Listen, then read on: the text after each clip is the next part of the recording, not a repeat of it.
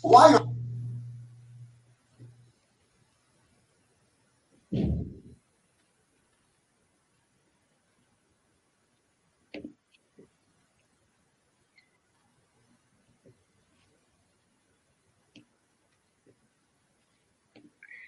All right. Good evening, everyone.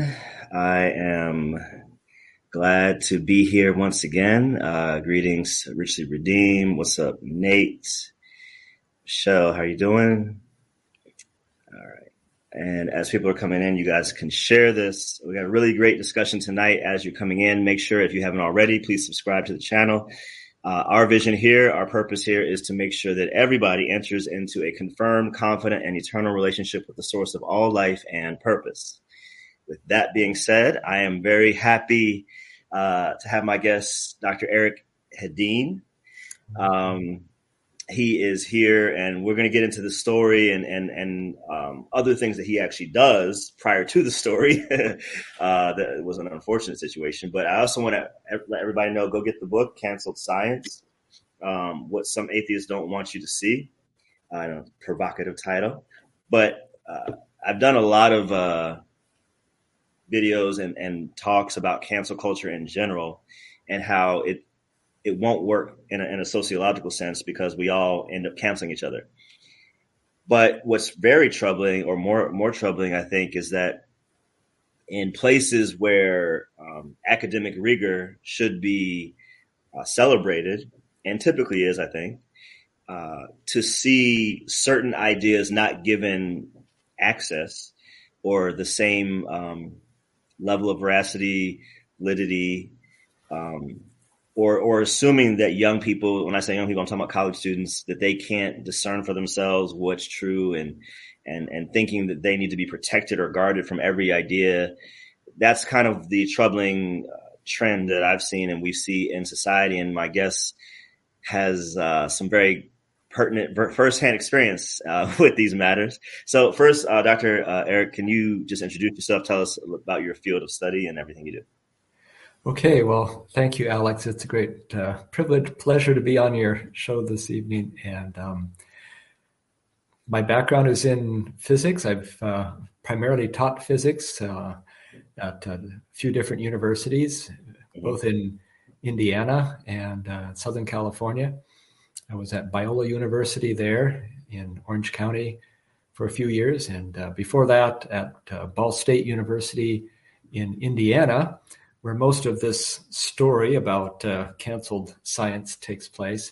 And I've also taught at Taylor University in Indiana. And my background in... okay. I didn't know that. I spoke there before. Oh, at Taylor?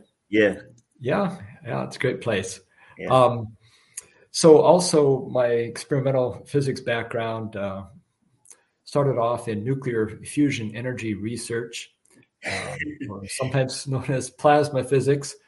And that took me then to Stockholm, Sweden for a few years, where I worked at a technical university there, the Royal Institute of Technology, and had the privilege of meeting a lot of great people.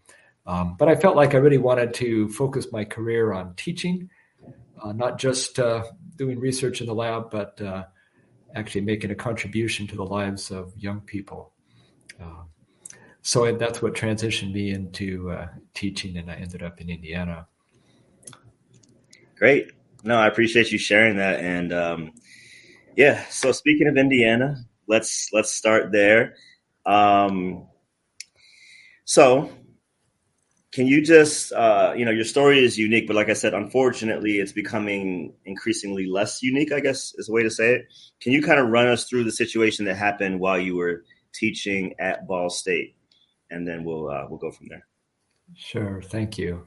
Well, I started at Ball State University in the early 2000s and joined the Department of Physics and Astronomy.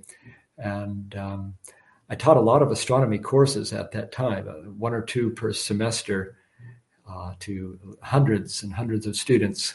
And one of the things that you mentioned, Alex, in your introduction is the idea that purpose and the meaning of our life is a really important question. And one of the astronomy books I taught out of had this question: kind of phrased in their introduction, saying that the study of astronomy could help us to understand the meaning of our existence.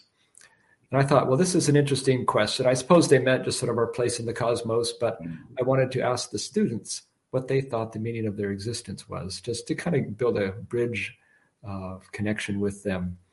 And so I would take their responses and look at them and kind of give them some feedback the next class day.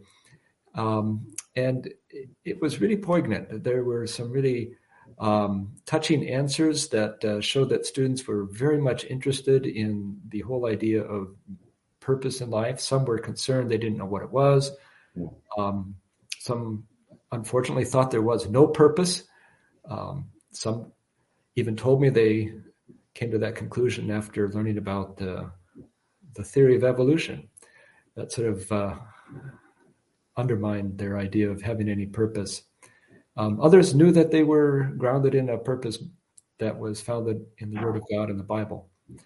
But I decided that asking big questions was really a good idea, a good way to make a connection with students. And I kind of made a habit of that in my classes and collated, just like I said, hundreds of responses over the years. And it told me that students are interested in big questions, and a lot of them having to do with the meaning of life and our place in the universe, and even whether or not there is life after death, and if there's a heaven, how do I get there, and all things like this. But I eventually put together a course at Ball State that I proposed to be taught in the Honors College, and it was called The Boundaries of Science. Because one of the questions I asked students was, is science able to explain everything? Right. Or are there some things that maybe just can't be explained by a mathematical formula of science? And some students were convinced science was going to win the day. Others thought, no way, science will never explain my girlfriend or true love or something like that. And I really built the course around the concept that although science can teach us a lot and has done a great job of understanding the universe. I mean, I'm a physicist by training, and in fusion energy, so we can develop energy by science. All our technology, the laptop and the internet and everything, is a result of scientific discoveries. But in addressing certain questions of origins, I feel like science doesn't really have the full answer. In particular, the origin of the universe, the origin of life, the origin of our consciousness, the origin of maybe what we would call the human soul or spirit. And so there are some areas of what we see in nature that I don't expect to be fully explained by science. So anyway, I taught this course for about 6 years at Ball State. It was always very popular within the Honors College, and part of the goal of Honors College courses was to, in fact, investigate the implications of knowledge, not just knowledge for its own sake. And so it was a discussion-based course. It was intended that students should investigate the implications of the scientific theories, such as the Big Bang Theory for the origin of the universe, or information theory, anything having to do with what we've discovered in biology and the information in the cell, and even things like the mind-brain kind of duality. So there were a lot of big questions, but this was all going well until, you want me to get into the conflict here? Let's go. You mentioned, kind of a cancel culture, how that's become more popular. Well, in 2013, I was the target of a very focused effort to cancel my particular course, for the very reason that just a few people found it to be objectionable. These were militant atheists, outspoken atheists, and so they have their own right to an opinion, but to try to force their opinion on others maybe is stretching beyond the bounds of civility. Yeah.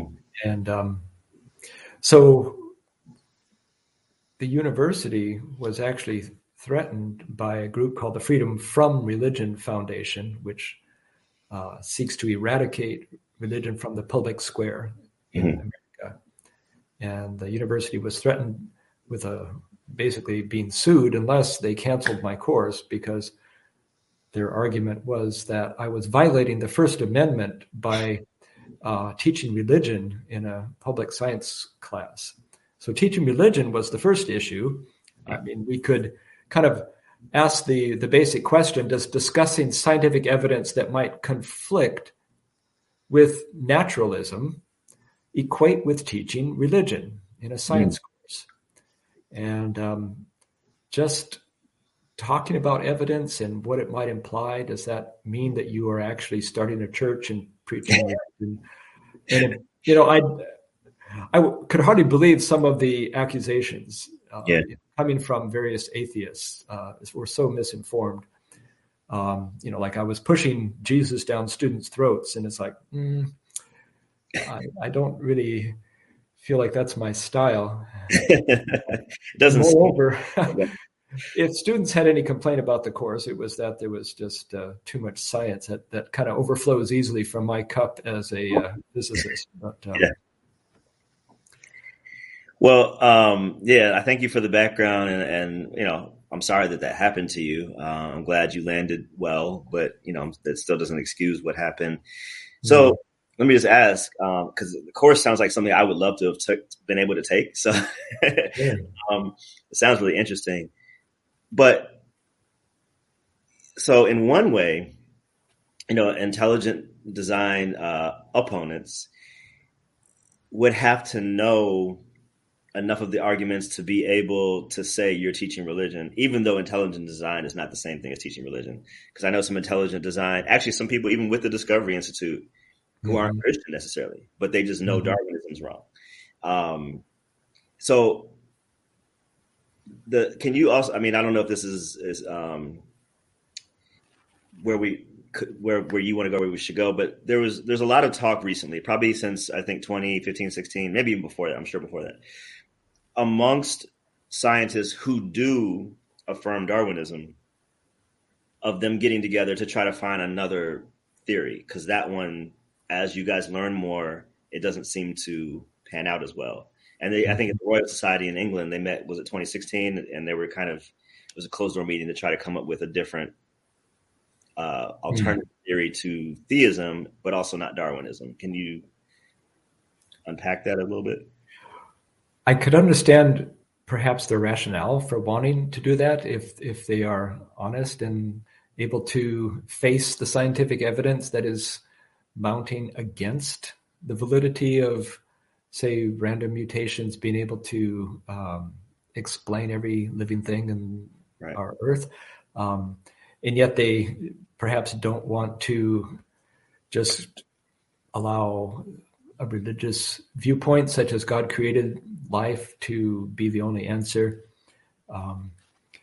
So I don't know any details about what conclusions such a group might have come to. I really haven't heard anything specific on that. Just that I could understand that anyone who's fairly open-minded and aware of the trends and the discussions that are going on, and even in the published literature, may realize that, if we don't want to acknowledge God, we may need a different approach to explain things than just Darwinism. So we, in this class that I taught, really didn't discuss that so much. It wasn't so much public at the time. It was pre-2013 when I was in the class. Okay, so let's kind of get back to the story. So it was Dr. Jerry Coyne. Is that the right name? Yes, he was the sort of antagonist that first began to press the case against me. Somehow he had gotten a hold of our course syllabus. And how? Because he's in Atlanta. He's somewhere not even near. Well, I think he's in Chicago, but he is Yeah, nobody knows. At least nobody that I am aware of has told me how that happened.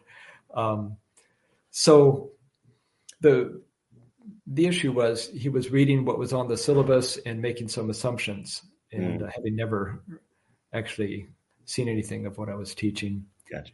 And Yeah, because he called it so, religion under the guise of science, right? yeah, saying I was trying to teach religion under the guise of science. And maybe to him or others in that kind of a worldview of atheism, perhaps anything that threatens to kind of break out of the box of purely naturalism is equated with religion. Mm, And in some ways, what is there besides naturalism? Well, it would have to be something supernatural or metaphysical, out and beyond. And so perhaps under some definitions that could be religion. But my point is, let's follow the evidence where it leads. And if the evidence from nature points to something metaphysical as the source of life in the universe, then it's our kind of responsibility as scientists, even if you're not a scientist, that's our responsibility to go with what the evidence is leading us to. It's kind of a connection between truth and reality, I feel. Imagine that. Yeah. Well, so let's get into some of that evidence, and definitely, for those who are tuning in a little bit late, I want to encourage you to go get the book "Canceled Science."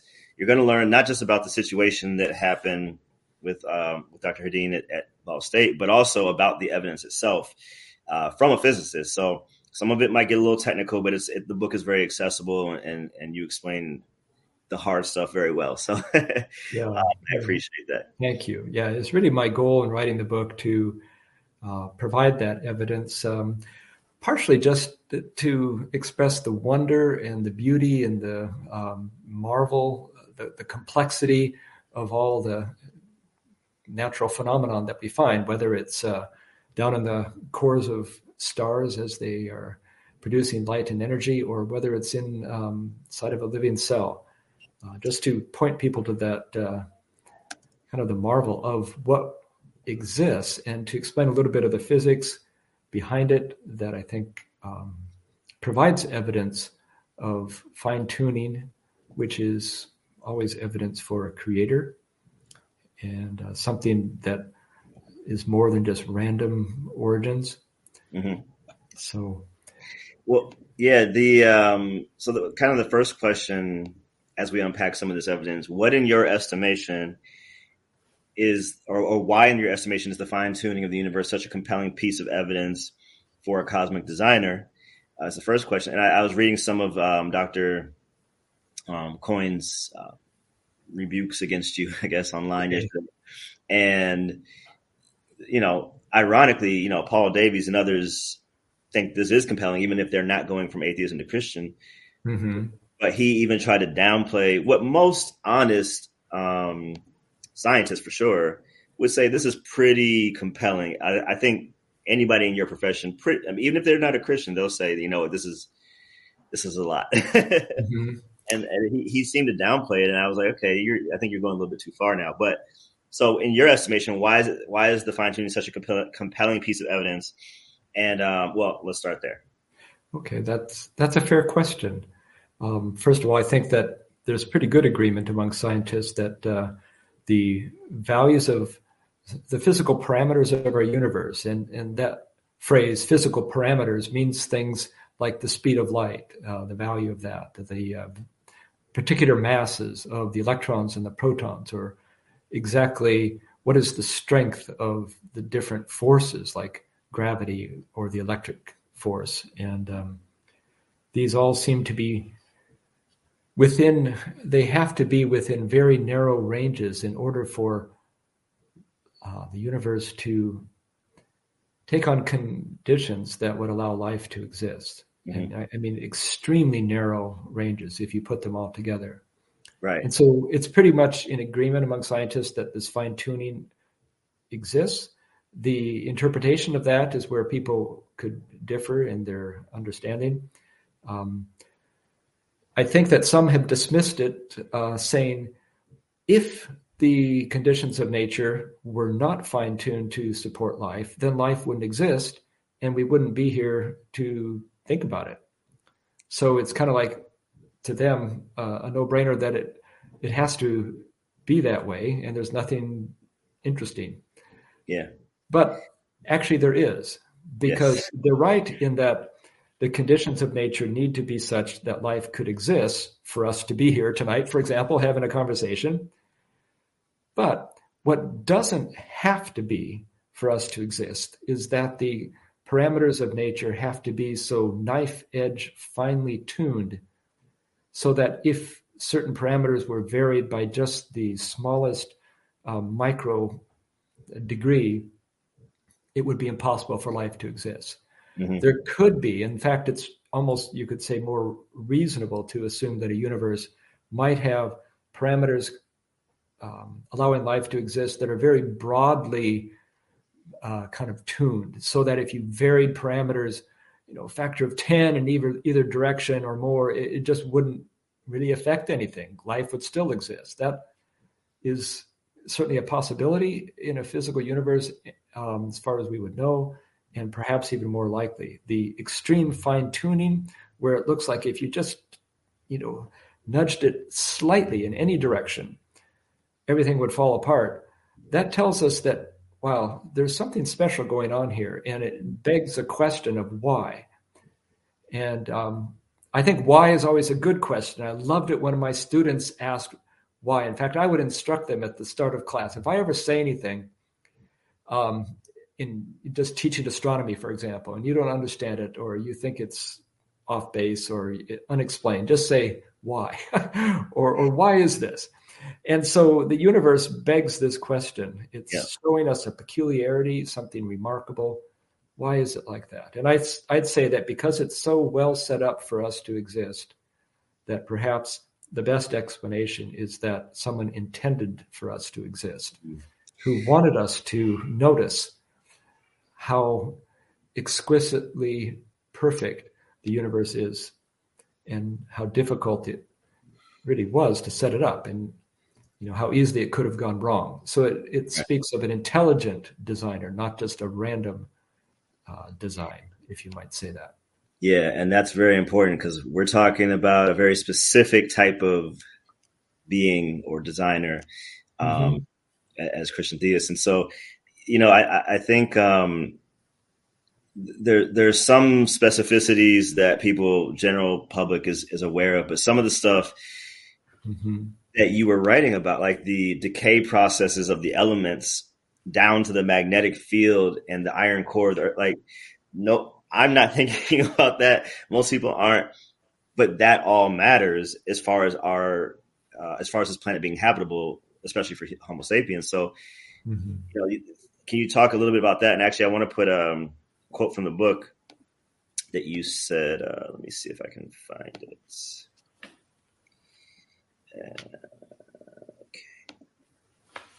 Yeah, you said from both scientific and theological considerations. Is that the right one? Yeah. Then the age of the universe and the timing of the origins of the earth and life are all consistent with the concept of a cosmic designer with a keen interest in human beings. I knew you and I were linked in some way because the why question. So my channel is obviously called Relentless Pursuit of Purpose, and the purpose goes back to finding your why or understanding why. Why Mm-hmm. a lot of different levels, but I believe John Lennox said one time that some people think that because we can explain the mechanism that we can eliminate the agency, that because you know how it works means that there was no one who started it to work that way. And Right. that's a false conclusion. Even if you think about a car, saying I know how a car works doesn't mean Henry Ford never existed. Exactly. So there's nothing wrong. And we think about all the most of, if not all of the major scientists were Christians. And that is why, from their own words, they were able to do science, So I think some people now today think accuse us of God of the gaps and all that. And that's not, I think science of the gaps is a better term, but Yes.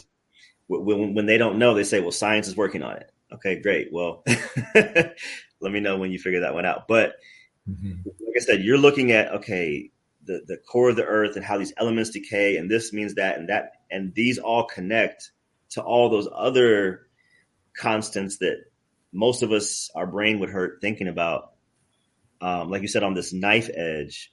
But Mhm. if it wasn't, we wouldn't be here. And so, can you talk about the quote that's on the screen, but also just uh, some of these lesser known necessary conditions in order for life to be inhabitable here? Well, certainly, I think one of the ones that you're referring to um, is you mentioned the core of the Earth Mm-hmm. and radioactive decay of elements. And maybe not everyone realizes that the core of our Earth is actually as hot as the surface of the sun. And, so if you went down in a mine roughly 4,000 miles straight down, you would enter a zone that is as hot as the surface of the sun near the core of the Earth. And the only reason it could still be that hot and continuously generate that heat is if there's a heat source. And it would come from the decay of radioactive elements. So they emit energy as they decay, and that can over kind of the net effect is to keep the core of the Earth hot. And that, first of all, why is that important? And does that show any fine tuning or any design? And I would say it does. And the reason is that the heat in the core of the Earth is what drives what we call plate tectonics up on the crust of the Earth. The movement of the crustal plates um, is essential for life. And there's a few reasons. One of them is that it just is a major factor in climate control, which is on everybody's radar as an interesting topic these days. Mm-hmm. But there's a feedback mechanism that I believe God has built into this planet that involves the movement of the crustal plates, and it allows sort of a recycling of carbon dioxide that had been in the atmosphere, been kind of brought out of the atmosphere by rainwater, washed into the oceans, and then settled into the ocean floor, where it would just build up, and you would have a progressive removal of CO2 out of the atmosphere, which would actually lower the temperature too much. However, plate tectonics, driven by that heat in the core, by the decay of those radioactive elements, causes the plates to move, and as they do, the ocean floor plates shift underneath the continental plates in a process called subduction. And as they do, they sink down deeper below the crust, and that heats them up, and it then releases the CO2 that was kind of archived or buried in the sediments on the ocean floor, and they then are released back to the atmosphere through volcanic action and like eruptions of Mount St. Helens or something like that, which happened in 1980. I'm from Washington State originally, so Yeah. that was an event that caught everyone's attention. But the net process is sort of a feedback mechanism that helps to keep the Earth's temperature in a safe, moderate range throughout its history. And there are other feedback mechanisms as well, but this CO2 recycling that involves all these steps that I mentioned is seriously important. Wow, it's it's amazing, and for me, um, when I hear that or anything on that level, I, I think I'm having the appropriate response, which is just awe. For me, it's always been weird because if you don't believe in God, you don't believe in God. But for me, the more I learn about what you're talking about in different scientific evidences, there's a benefit of I get to experience greater wonder and greater awe and greater Yes. appreciation for God. So I Amen to think, that. yeah, I think some people think that, oh no, if God gets in the picture, then all the fun is gone. It's not that way for me. Yeah. Well, I've had it the opposite way for me. People will think that it must be hard for you as a physicist to be a Christian.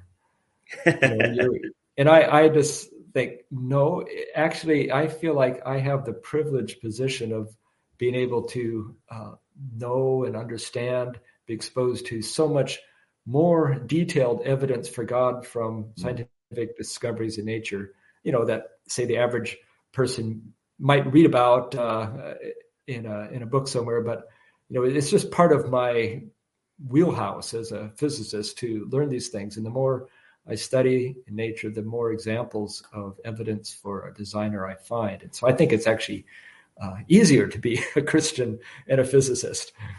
Amen. Well, that is encouraging to hear. Okay,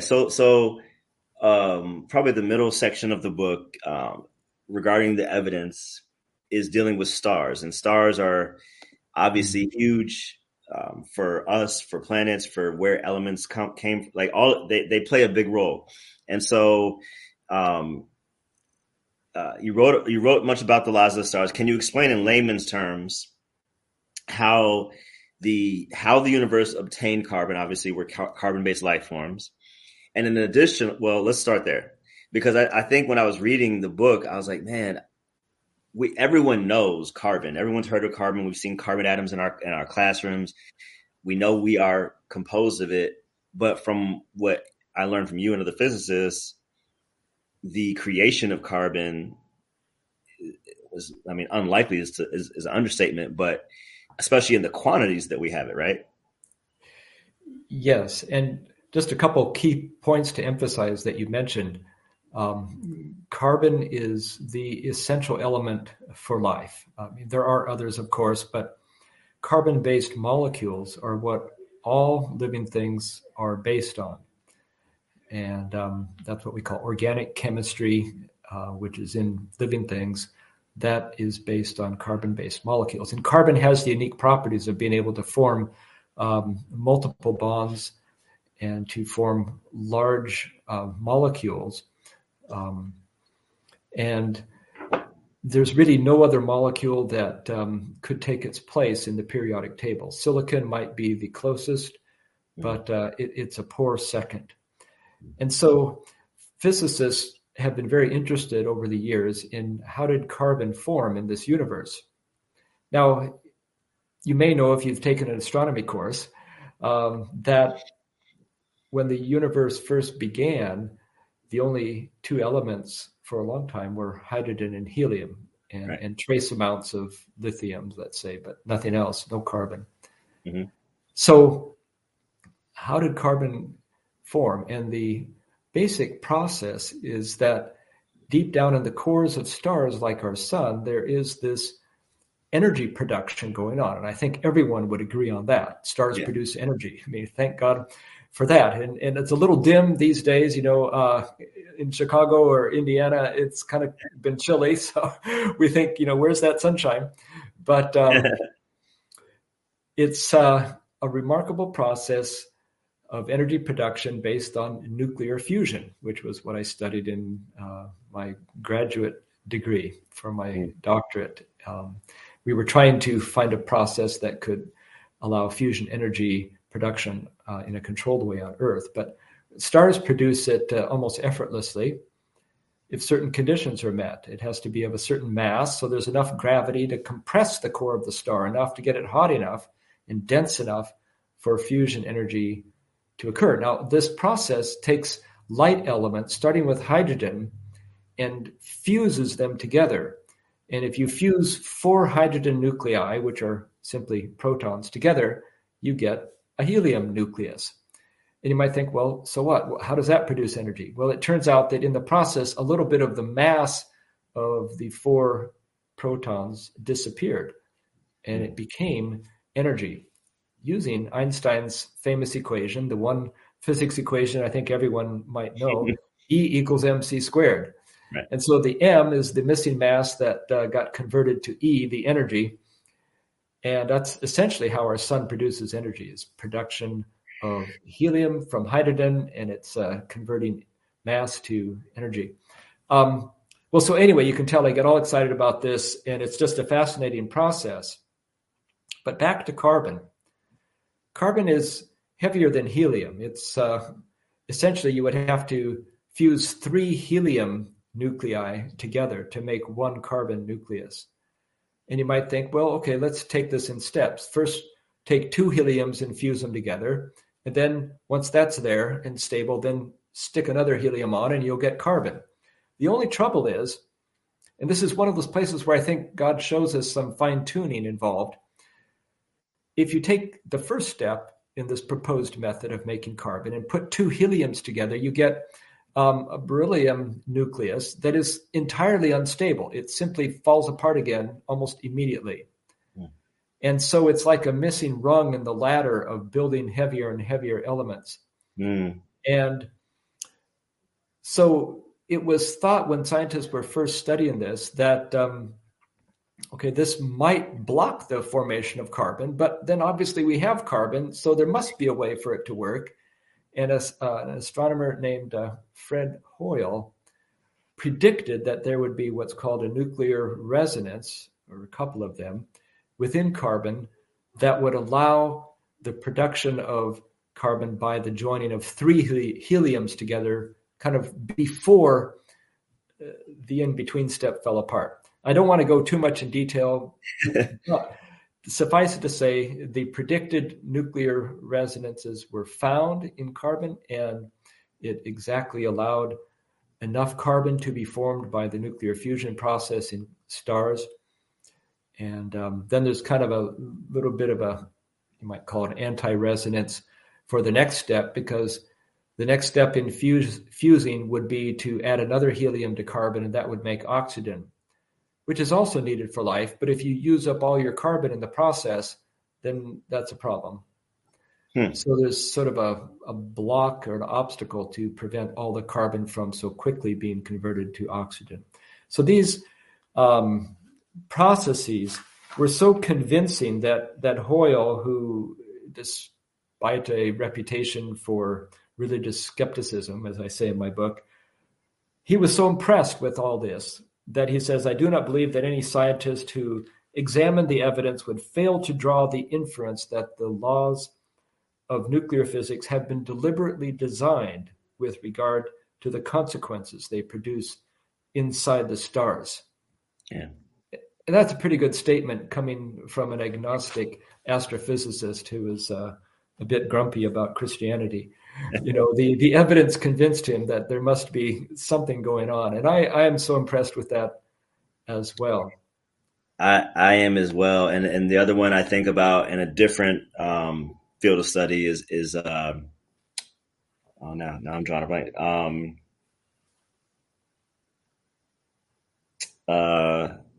Most famous philosopher of the 20th century. He used to debate. Is it after Hume? Antony Flew. Sorry. Okay. Yes. Yeah. An atheistic philosopher at the time. At the time, and then he looked at DNA and he was like, "This can't be accidental." And I don't think he went all the way to Christianity, but he at least went to deism or theism. Yes. And I once again, I respect people who hey, I don't believe this, but once they see more evidence, they're willing to go where the evidence leads. And we all have our journeys, but you know, sometimes we have to submit to those journeys. So I want to, because I'm gonna pull something up, but before I do that, can you also touch on? I say touch on because this is like a whole science course in and of itself, but the role of gravity, gas clouds, centrifugal force, all of these things, how they combine to create the planet that we live in. I think for those that semi are familiar with all these different issues, Stephen Hawking's place where he kind of zeroed in was gravity, right? I mean, I know he other things composed in his theories, but he kind of thought the linchpin was gravity to a certain extent. And I didn't finish that long, thick book, the last one, but I've heard other atheists who did, and they said by the end of the book, they were like, what did I just read? Because it's a lot of information, but from what I've heard, he doesn't land the plane, and he's brilliant. So I'm obviously not taking anything away from him. But I think what some people miss is what is being sacrificed when you remove a designer or God from the equation.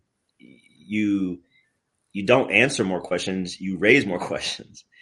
All those why questions that you brought up. And so I want to show this quote that you I believe this was from an interview you did, if I'm not mistaken.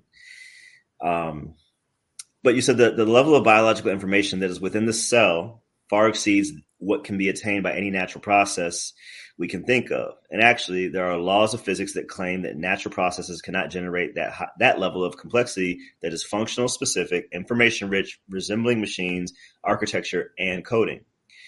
You said, honestly, as a physicist, I would be willing to say that the physical reality chance of life originating on its own by natural processes within this universe is zero, not just low. I agree. It's because the universe is not infinitely big. There is a finite universe. We don't have an infinite amount of time. The universe has a finite age, roughly 13.8 billion years. That limited time, limited spatial extent of the universe means that there's a limited amount that any natural randomness could generate. Now, there's other questions in here about the size of the universe, because some put pushback and say, well, why? There's too much waste, right? Well, not really. But before you answer that question, can you just unpack what you were saying here? Okay. Like you said, this is kind of a whole science course in itself. Before I get into the topic of information, okay, we can kind of stay on the cosmology side of things for just a minute, and addressing that question of the size and the age of the universe. And science has fairly convincing evidence, I believe, that the age of the universe is about 13.8 billion years, and it's based on the expansion rate of the universe. And I would say that, that seems like, of course, a long time compared to our lifespans, but really that's just because we're so ephemeral. We have short lifespans compared to many things in the universe. Like the most common stars in the universe by far are what are called red dwarf stars, smaller stars than our sun. And their lifespans can extend to hundreds of billions of years, trillion years even. In fact, no red dwarf star in the universe anywhere has ever burned out yet, because the universe is too young compared to their lifespan. So for the most common types of stars in the universe is young. Yes. Okay, it's old compared to how long we'll live, but not everything revolves around our perspective and our lifespan. And right. The other thing is the size of the universe. The size of the universe you could measure in a couple of different ways. It might be spatial extent.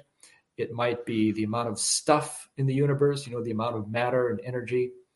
Either way, the size of the universe is one of the parameters that is extremely finely tuned, that needs to be within a very narrow range in order for the universe to exist at all, in order for stars to exist at all, and of course, for life to exist. So I won't go into all the detail of that as to why there's fine tuning, but essentially the universe needs to be, given the laws of physics that God put into it, as old as it is and as large as it is, in order for us to exist.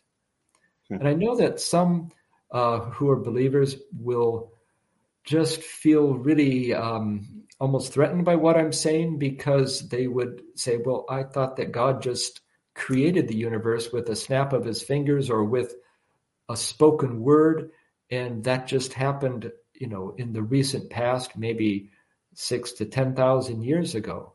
So anytime anybody speaks of billions of years, that can seem like a sellout to the devil, or some sort of a threatening comment that implies that Darwin was right and evolution is true and everything is random and there is no God. And I don't mean to imply that at all. I fully believe in God as creator. All I'm saying is that I believe the scientific evidence that we gain from studying the universe points to the means by which God made the universe. I believe he set it into motion, if you will. He kind of spoke the word and said, let it be, and it began. But it began to unfold according to all of the rich design, the orchestrated fine-tuning that he put within the beginning of the universe. And it is still unfolding. The universe is still changing. Stars burn out every day. Stars are formed every day. This process is ongoing. It's just like people are born every day. It doesn't mean that God is not the creator. Mm-hmm. It's just that we do see an ongoing process. And yet the universe is finite. And that brings it into the next point. If you'd like me to, I could kind of shift over into this information theory topic a little bit here. Yes. I make the point in the second paragraph in this quote that because the universe is finite in both age and extent, the number of particles in the universe is not infinite, even though there's a lot. How many atoms are there in even a handful of dirt? Well, it's countless. As from our perspective, we could make an estimate from science, but how many stars are there? And again, a large number, maybe 10 to the 23 stars, but certainly not infinite. And there's not an infinite amount of time. So that means that, and I can borrow a term from friends at the Discovery Institute, Stephen Meyer, for example, William Dembski, discussing what are known as the statistical resources of the universe, that due to the limited amount of time and matter in the universe, and also the laws of physics that only allow events to take place at a certain frequency, that there is a kind of a minimum low probability that could ever occur within the universe. And the number comes out to be anything less probable than about 1 chance in 10 to the 140th just is not going to happen in our universe. And you can compare that with the probability of forming one large protein molecule, which is just one tiny part of, say, a living cell. And the probability of forming one large protein molecule is trillions and trillions of times less probable than the least probable event that could statistically occur within this universe. And then, forming one protein is nothing compared to everything that needs to be formed to have a living system, even a single-celled organism. Right. And so that's why I would say, as I did in this interview that's quoted here, that the chance of forming life in this universe by just random processes is actually zero.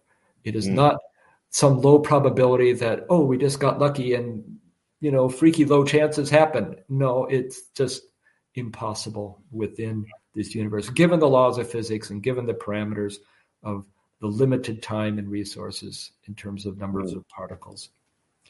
So, that's just, again, a brief boiled down summary of a big topic. And I may have run too fast for some people or even left some things out for others who are experts in the field, but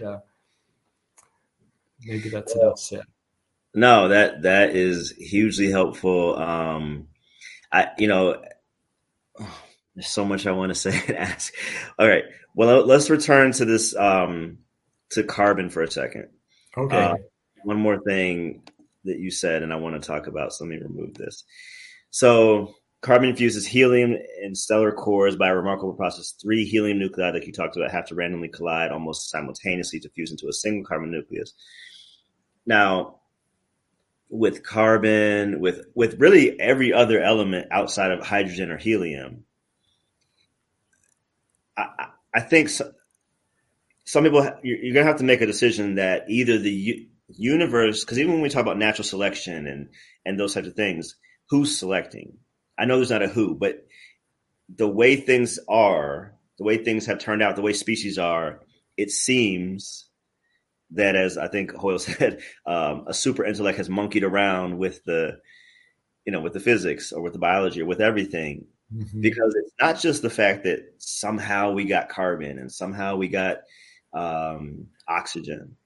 It's that we got these things and got them in the precise quantities that are necessary, especially with oxygen. I remember reading Lee Strobel's book, and he was doing some research about the science that if you took all the carbon atoms in the universe, so you're starting with carbon, and allowed them to react at the most rapid rate possible and let it do its own thing for hundreds, thousands, millions of years, the chances of creating one functional protein molecule is 1 in 10 to the 60th. That's not just mind-boggling. I think it's like you said, it's not just low, it's zero. the chances of that happening, because even if Mm-hmm. the universe lucked up and did it one time, it's not taking notes on itself. It doesn't know how to repeat the process.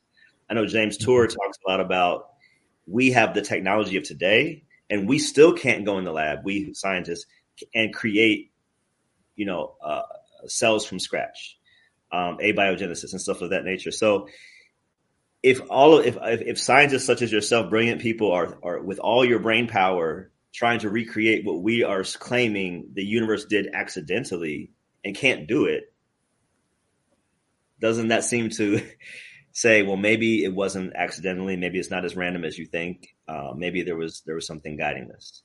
Mm-hmm. Well, I would agree that current origin of life researchers are actually helping to prove the point that life must have been intelligently designed, because the most intelligent researchers on planet Earth have not gotten anywhere close to being able to do it. And Right. so to just sort of, punt and say, oh, well, it happened randomly. We can't do it with all of our lab technology and PhDs and understanding, but just sort of shaking things together, that'll work given enough time. But as I've shown, the complexity of the simplest parts of a living cell is so great that all the time in the universe and all the particles in the universe, take all those carbons, or if you could somehow put them all together in one place and allow them to interact for the entire history of the universe, you would not even come close to producing the ingredients that we find within a single cell. Wow. It's a mouthful there. Let's talk about the sun. Obviously, all of us are big fans of the sun. Even as you mentioned, us in Chicago, we're not seeing a lot of it right now, but that's okay. I know it's there. Yeah. But obviously, the sun is the key. We understand that we're in a not a geocentric, the opposite of a geocentric universe, and so the sun being our center, and even how orbits work. But very simple sentence you wrote on page 96: sunshine is thus an amazing thing. And you were Mm-hmm. talking about prior to that why even the sun itself is an amazing thing. The strong nuclear force, the weak nuclear force, the stellar furnace, I think you called it. Can you kind of unpack why is the sun so amazing, and how is its design not just producing or allowing life on Earth, but even how does it equate to the orbits? The part where you talked about the moon doesn't rotate, so there's only one side that faces Earth, right? And you Right. said Earth could have been like that towards the sun, and then one side of Earth would have been just all cold all the time. Yes. But it's not. And so, can you kind of unpack how this happened, or why, or what happened? Yes, this is a prime, beautiful example. For example, just understanding the orbit of the Earth around the sun and its placement. It's a prime example of fine tuning. of design, because, for example, we have, say, 9 planets in the solar system, if you want to still count Pluto, and none of the other ones are anywhere close to being a suitable surrogate for Earth. If we needed to go somewhere else and live, we're out of luck there. So one of the things that sorry to cut you off. Should we all just stop trying to get to Mars? Oh no, I am all in favor of Okay. interplanetary explanation, if for no other reason than just it's interesting, it's exciting to see what's out there. But if we're going to live on Mars, it's going to have to be within a something like a space station, on the ground, total artificial life support. Just the ultraviolet light intensity reaching the surface of Mars due to its low density atmosphere, 100 times less air pressure than on Earth, it would make it so that ultraviolet light would kill any living thing on the surface of Mars. And so it's an interesting place. Who knows what we'll find, just studying its geological history and maybe trying to understand why is Mars so desolate now and what happened in its history that maybe evaporated all of its water. Because scientists do believe that maybe it had water earlier on, which is fascinating. But so our placement in orbit around the sun is key for our survivability on planet Earth because we need liquid water. We can tolerate a little swing in temperature from summer to winter, but if those temperature extremes became too great, we're either going to freeze to death or we're going to, bake alive. And, I look at the farm fields in Indiana, and they're just frozen wastelands. And I thought to myself, what if the temperature never got above freezing again? We can go weeks and weeks and not get above freezing in the wintertime. But what if it never got above freezing? Well, nothing would ever grow that, could support all the life on Earth. And so the distance of our planet from the sun is a key factor in determining the amount of heat we receive and in determining, that we could have, say, liquid water on the surface of the Earth, which is often regarded as a essential ingredient for life of any kind. And no other planet lies in just the right position for that set of conditions to exist within our solar system. It's called the habitable zone, the circumstellar habitable zone, and we're in it in just the right place. Now, you mentioned about our moon and how one face of the moon always is turned towards the Earth.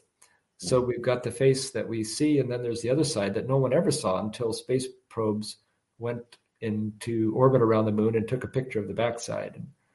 Well, it's kind of like the front, except it's even more cratered and a little different thickness of the crust on that side and so on. But if Earth orbited as close to the Earth or close to the sun as Venus does, or Mercury, the two planets that are closer in to the sun than the Earth, then we would have gotten into a condition known as tidal locking, where the tidal effect of the sun's gravity on Earth would have eventually caused the Earth to have one face always towards the sun and the other always towards the cold of outer space.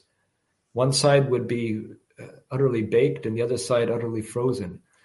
And or it might change very slowly, say over the period of a whole year, you might go from hot to cold.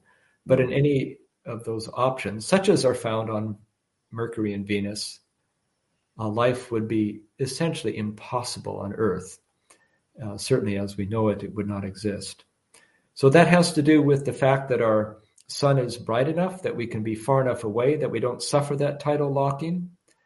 And you might think, well, perhaps a larger star would work just as well. It would put out more heat and we could be further away and not suffer that tidal locking, and we'd still be comfortable in terms of the amount of heat if we are far enough away. But larger stars have a major problem in that they have shorter lifespans. In Mm. fact, if the sun were only 40% more massive than it is, just 40% more massive than it is, it would already be a dead star. Its main sequence lifespan would already be over, and so would life on Earth. So a more massive star would not work well. They are more dangerous in their ultraviolet radiation output as well. A less massive star would not be suitable because we would have to orbit closer in order to get enough warmth, and that would lead to this tidal locking, which would be disastrous for our climate. So really, we've got the right mass of a star, and we're orbiting at just the right distance to make life possible. Wow. So that's sort of the physical environment. I didn't address the interior marvels of the sun, but it's just an example of how everything we study just shows itself to be marvelously designed to support Yeah. life. Well, that was actually going to be a follow up question because I remember you were talking about the interior of the sun, but also acknowledging that no one has obviously been inside the sun or seen inside, but Oh, there's ways you guys have of figuring out what's going on. sure. But it's almost that there's something of a factory, or that's the image I had in my head of what's inside the sun or what's going on and what's being kicked out as far as uh, even some of the materials and elements that have been created. Can you talk about what's in the sun a little bit? Well, I used to, when I taught astronomy at Ball State, I would tell my students the sun is getting ready to throw a party. And, if you have a party, you're going to probably get some helium balloons from the store and bring them home, put them in the house. And the sun is producing helium. And that's the byproduct of the fusion reaction that produces the energy of our sun, where it's converting hydrogen to helium. Mm-hmm. That's pretty much all that's going on there right now. It's fascinating for a couple of reasons. In the process of producing helium, you start with 4 hydrogens, which are 4 protons, but you get 1 helium, which is not 4 protons stuck together, but 2 protons and 2 neutrons stuck together in the nucleus. Hmm. So I found it, it's just fascinating to talk about that along the way in the fusion process, 2 of the protons convert to neutrons. And that's one of the processes that can happen. It's governed by the so-called weak force, one of the 4 fundamental forces of nature that kind of governs that type of particle transformation process. And again, if the weak force wasn't present or didn't have its particular value of strength that it did, that would affect this whole fusion process, and we probably wouldn't be here to talk about it. Probably not. Well, So, another. Oh, go I ahead. got for everybody, the weak nuclear force is what, and the strong nuclear force is what. Okay, there are 4 fundamental forces of nature, and 2 of them are these nuclear forces. The strong nuclear force is what holds the nucleus together. And you need a strong force because the nucleus of every element besides hydrogen contains more than 1 proton. Protons are positively charged and they're packed together in the nucleus. And you may know from science that like charges repel. Mm-hmm. So these protons all repel each other very, very vigorously, strongly. They don't like to be close together, and they won't stay close together unless there was a strong force. And I kind of think of the strong force like Velcro. Mm-hmm. Imagine protons that are repelling each other, but if you push them close enough together, the Velcro holds them tight. Mm-hmm. And that's sort of the way it is with the strong force. It's very short range. Things have to basically almost touch before they get stuck together by the strong force.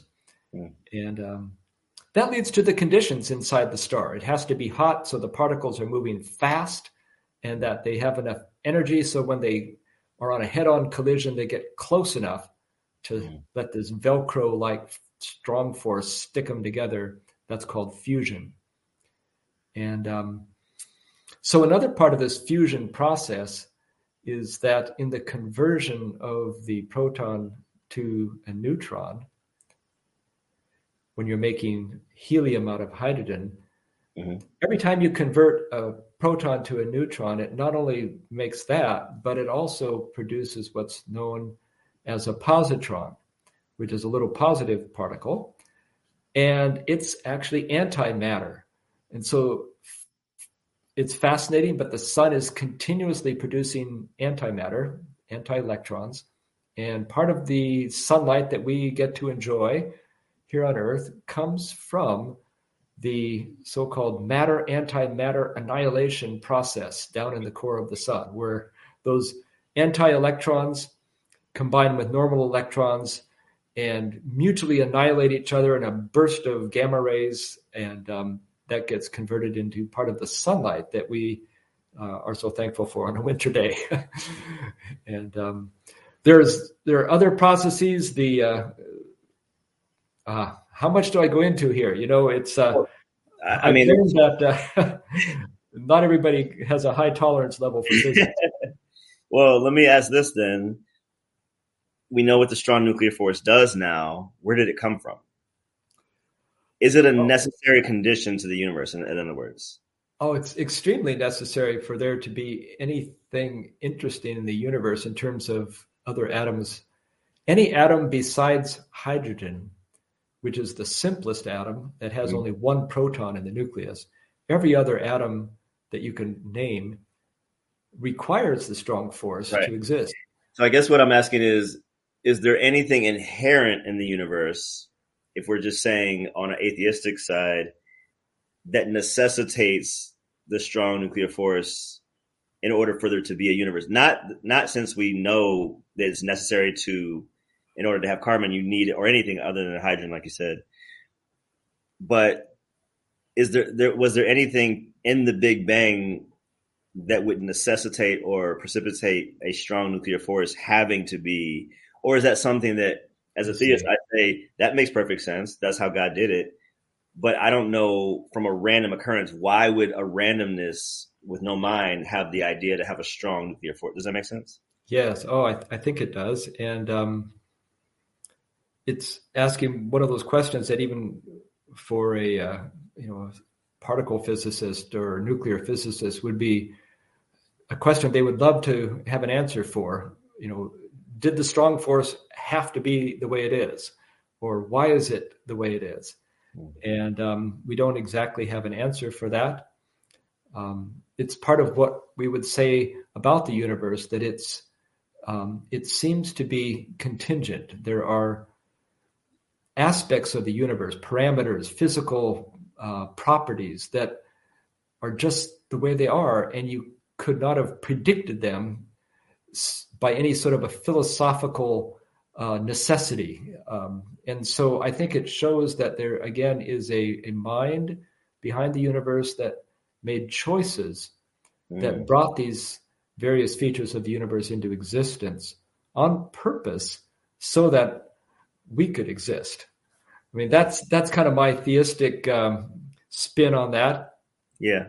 And there's an effort underway among scientists around the world to try to explain away any of that with a theory of everything. You may have heard of that. So, like one theory that's going to explain why there's a strong force and a gravity and everything else, and yet if that succeeds, which it might, I don't know, but if it does, it just is not going to eliminate the argument for God. It's going to simply bring it back a level and maybe even make it more interesting. And we would ask, why is this theory of everything exactly the way it is, so that the universe exists in a way that it can support intelligent human life? Yeah. I think, well, we'll see what happens with the theory of everything. I would say it's already been done. God did that. Okay.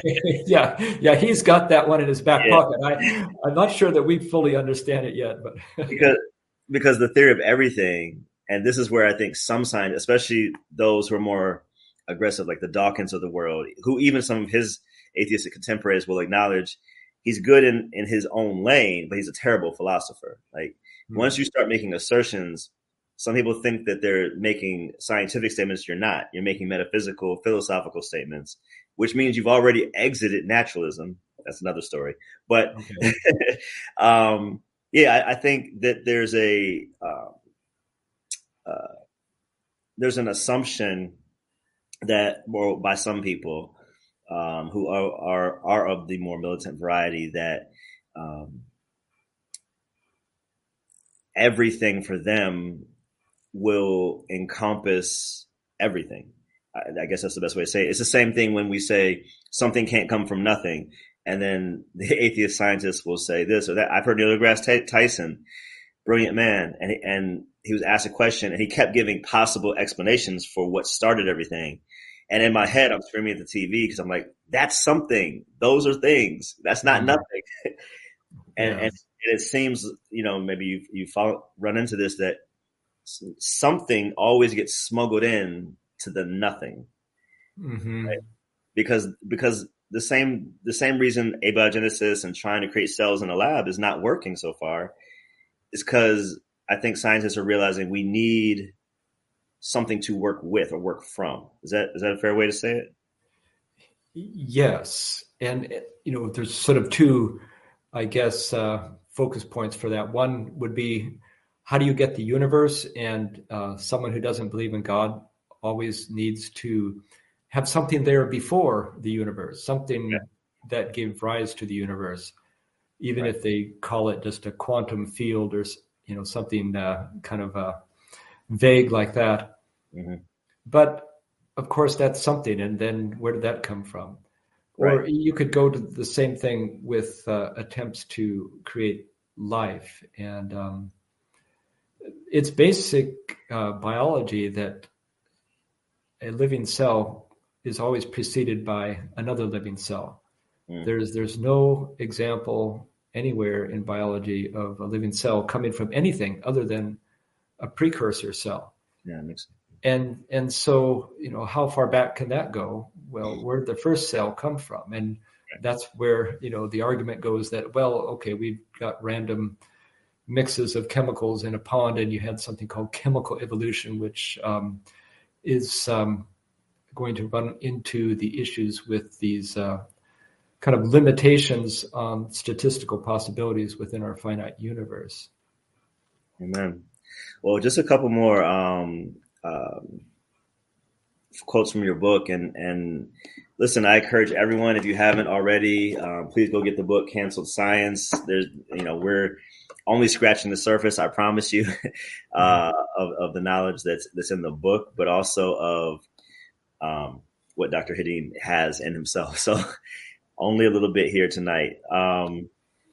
Okay, on page 187, let's see here. You said that I love this. If naturalism is scientism's mother, the success of the scientific enterprise is scientism's father. It's a great quote. Like, can you unpack that for us? Sure. Probably we should start with a definition of scientism, in case people aren't quite familiar with that. But it's the extreme view of science as the mother of everything, that there is no other source of knowledge besides science. And there is obviously, in that view of scientism, no such thing as God or anything supernatural or metaphysical. It's all just nature, and then science can explain it all. So naturalism, again, might be this view that, okay, the universe is closed. There's no outside of the universe. It's just a physical realm. Even if you hypothesize a multiverse, that's just sort of, again, part of the universe. There's no celestial realm of God, let's say. That would be naturalism. There's nothing besides the forces of nature. Now, the point that the success of the scientific enterprise is scientism's father, I think that has come about more and more as time has gone on, that people in general are aware that technology is improving and increasing, and it seems like we're having success with just sort of manipulating nature and understanding it and new discoveries and so on. And this is the success of the scientific enterprise.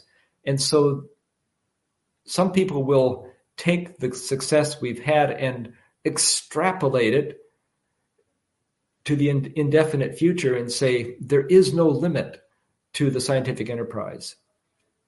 However, I feel that that is an argument based on kind of wishful thinking and actually ignorance of nature. Because as a physicist, we know that nature is limited. Again, it's limited in how old the universe is. It's limited in what nature is. There's only 4 fundamental forces of nature. And they mostly just are a push or a pull. You know, gravity pulls stuff together. The electric force can push or pull charged particles, but that's it. And those are the forces of nature. There are no other forces of nature besides those push-pull things. And to assume that a combination of pushing and pulling can do anything, like create you and me, create an intelligent mind, a rational being that can make free will choices. I mean, that's going so far beyond what we know nature can do that it actually has left the realm of science. And scientism also suffers from this problem that, again, it insists that there is nothing in the universe besides these push-pull forces of nature acting on atoms. So that means that our brains, with which we think, are simply made up of random assemblies of atoms that are pushing and pulling on each other. And so how can you trust such a origin of such a brain or its operation to produce anything like a rational thought? And it even kind of is a self-defeating theory. Scientism proposes that our brains are based on random forces of nature acting on matter. And so therefore, why should we believe anything that our brains say, including the thought that scientism is the correct theory? Exactly. So it's a closed loop that actually circles the drain, and pretty soon you don't even have a thought. G.K. Chesterton called this idea the thought that stops thought. He decried it as a very dangerous idea because it's ridiculously unproductive. Yeah, you know, I've I love that. I've said before, I say often actually, it's not that I think atheism or naturalism, I guess more specifically, doesn't have good answers. It's that they can't even justify asking the questions. That's that's a good point. Yeah. Right? Thank you. I'm learning. So I was actually speaking for a Reasons to Believe chapter, Hugh Ross's organization, on what does it mean to be human. And, part of it, like I said, I was actually unpacking the information in DNA and what DNA is. It's at the highest level of information, which is called apophetics. And just unpacking the idea that level of information never in our lives or in our worldview or in our paradigms comes from anything other than a mind. Every time. If you're walking on the beach, no one's there. I see "I love Jane" written in the sand. I intuitively know a person did that. I don't have to see a person. Right. Likewise, when I look at the universe, when you look at the universe, I should say, you're saying, I see all these messages written as though someone's writing them to me, in a way that you guys, physicists, you get to look at stuff that most of us would never get to see and see the intricacies and see not just the intricacies, but the specificity. You're talking about the element in the cell. It's not just that the cell is precise.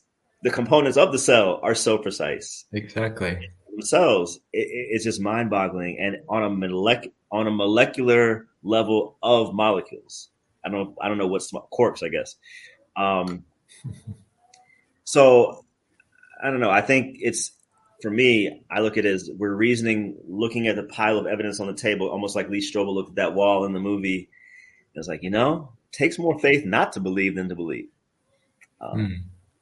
And I think we're well with warrant to believe at that point. So last one, we'll go over it. You said such belief is not inevitable. And this is in reference, excuse me, this is in regards to the regularity of the universe. You wrote, such belief is not inevitable. It has not been shared by all cultures. In other words, all cultures didn't believe that there was this regularity that we just know was there. We can assume, and it's not been shared by all cultures. It's important to see Plantinga, as Alvin Plantinga, that our notion of the laws of nature, crucial for contemporary science, has this origin in Christian theism. And so I talked a little bit about at the beginning. You put it in your book from Newton to Boyle to Maxwell to run down the list. I have a list somewhere of like 30 different prominent scientists. So now at this point, and I did this question last because I wanted to build the case for those watching who may not agree. It's not just that I'm a Christian and I'm trying to fit evidence into my worldview. It's the world it's like C.S. Lewis said, I don't believe in Christianity because by it I see, no, he said, because by it I see everything else. It's not because I see, it's by it I see everything else. In other words, what helps me make a coherent picture of the world is an understanding that there's a designer behind it. That actually helps me, right? What I'm gathering from your quote, that yes, if we start from this point of view, and I'm not a presuppositionalist, but if you were, and you start from that point okay, there's a designer. Now, when we're looking for design, it makes sense. Yes. Whereas Dawkins has to say, because he's committed to his worldview, it has the appearance of design. Well, sometimes things are as they appear, right? So what did you mean when you wrote this? I believe that the point actually kind of goes back into history. And you mentioned a number of scientists that are essential that we still teach today. I'm teaching first-year physics, and we've already talked about Isaac Newton, and we're talking about Maxwell this semester. And these were scientists who believed in the existence of a creator, and in particular the God of the Bible. And why that would be helpful for kind of helping to develop science is this. If you're going to explore the natural world and try to understand it, you have to believe that it's understandable, that it's possible to comprehend it. And as those who believe in God, Christians who have read the Bible, we understand that God created the universe for a purpose, and part of that purpose was for us to live in it and to be able to see it and to give glory back to God as we look at nature. So we believe that God made the universe understandable. And also we understand a little bit about the Creator. He's a God who is rational and reasonable. And so we expect that we can use our reason and rational thought to appreciate what he has made, based on this thought that if God created the universe and he is this way, then the universe should be reflective of the Creator.